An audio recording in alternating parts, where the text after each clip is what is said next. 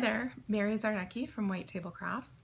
Wanted to answer a question I often get from people about essential oils, which is, are there different grades or approvals of essential oils on the market?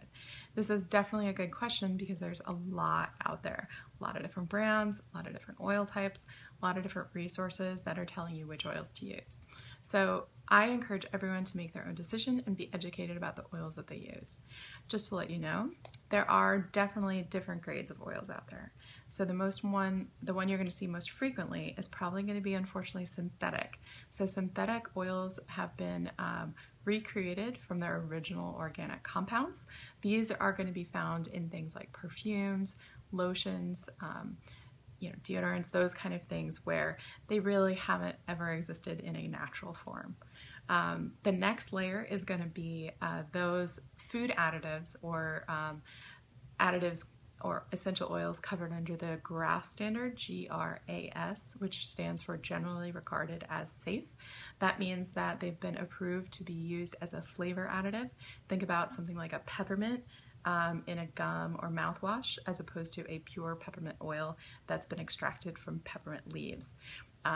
That oil is, under the GRAS standards, is going to be safe for consumption, but may actually be a synthetic compound. There's also going to be therapeutic grade essential oils. So this means that ostensibly there's a therapeutic benefit. Unfortunately, because there's no standardization for this, you don't know that it's 100% pure unless it is labeled as such and unless you know where it's coming from and trust the company that's producing it. So this is why when I choose essential oils, at the bare minimum, I'm looking for therapeutic grade, but I also want to make sure that the company that's providing the essential oil has done rigorous testing to maintain quality, purity, potency, and make sure that every drop that I'm getting in that bottle has actually come from a natural source. So hopefully this gives you an idea of what to look for when you're looking for your own essential oils.